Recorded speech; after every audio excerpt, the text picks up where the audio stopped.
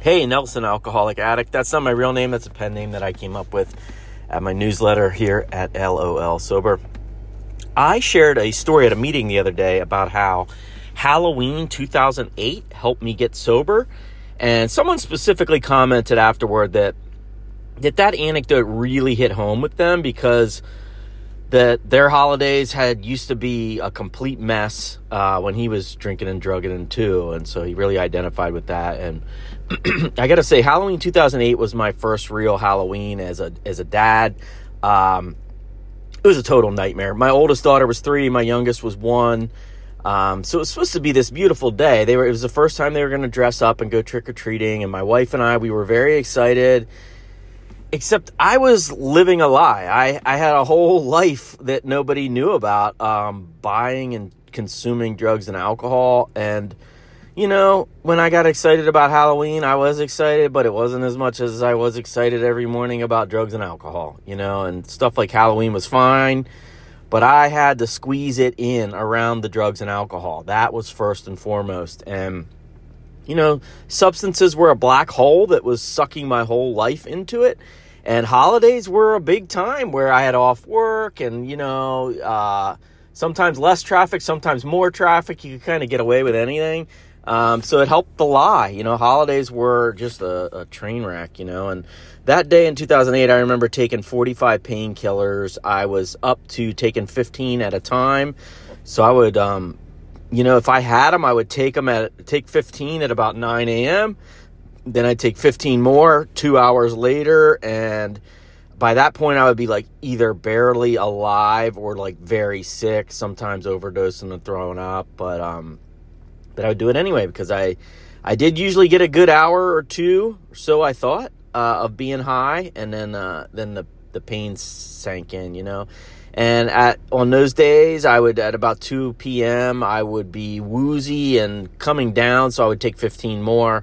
And I remember that day, Halloween 2008, because it was right at the end, and I had gotten my hands on a bunch of muscle relaxers too. So I was just a absolute trash can of what I would put in my body, and I had never even tried muscle relaxers before. So I hurried home from work, and, you know, yes, I was driving a car, you know, despite what I told you I consumed earlier in the day. I got home around 6 p.m., and the kids were all dressed up and ready to go, and I told my wife that let me eat dinner real quick, and then I'll meet you down the street. She told me the route she was going to take with the kids.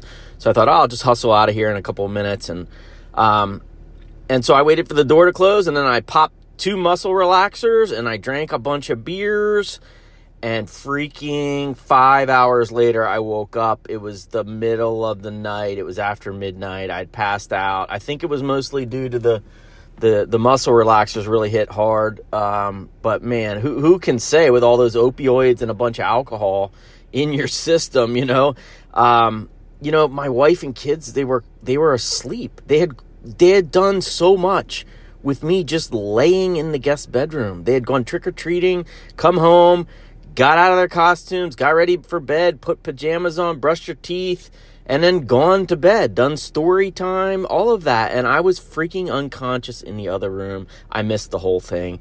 And I remember thinking, oh my God, my wife is going to kill me in the morning. I'm so ashamed. I got to stop, blah, blah, blah. But the worst part was, next morning rolled around.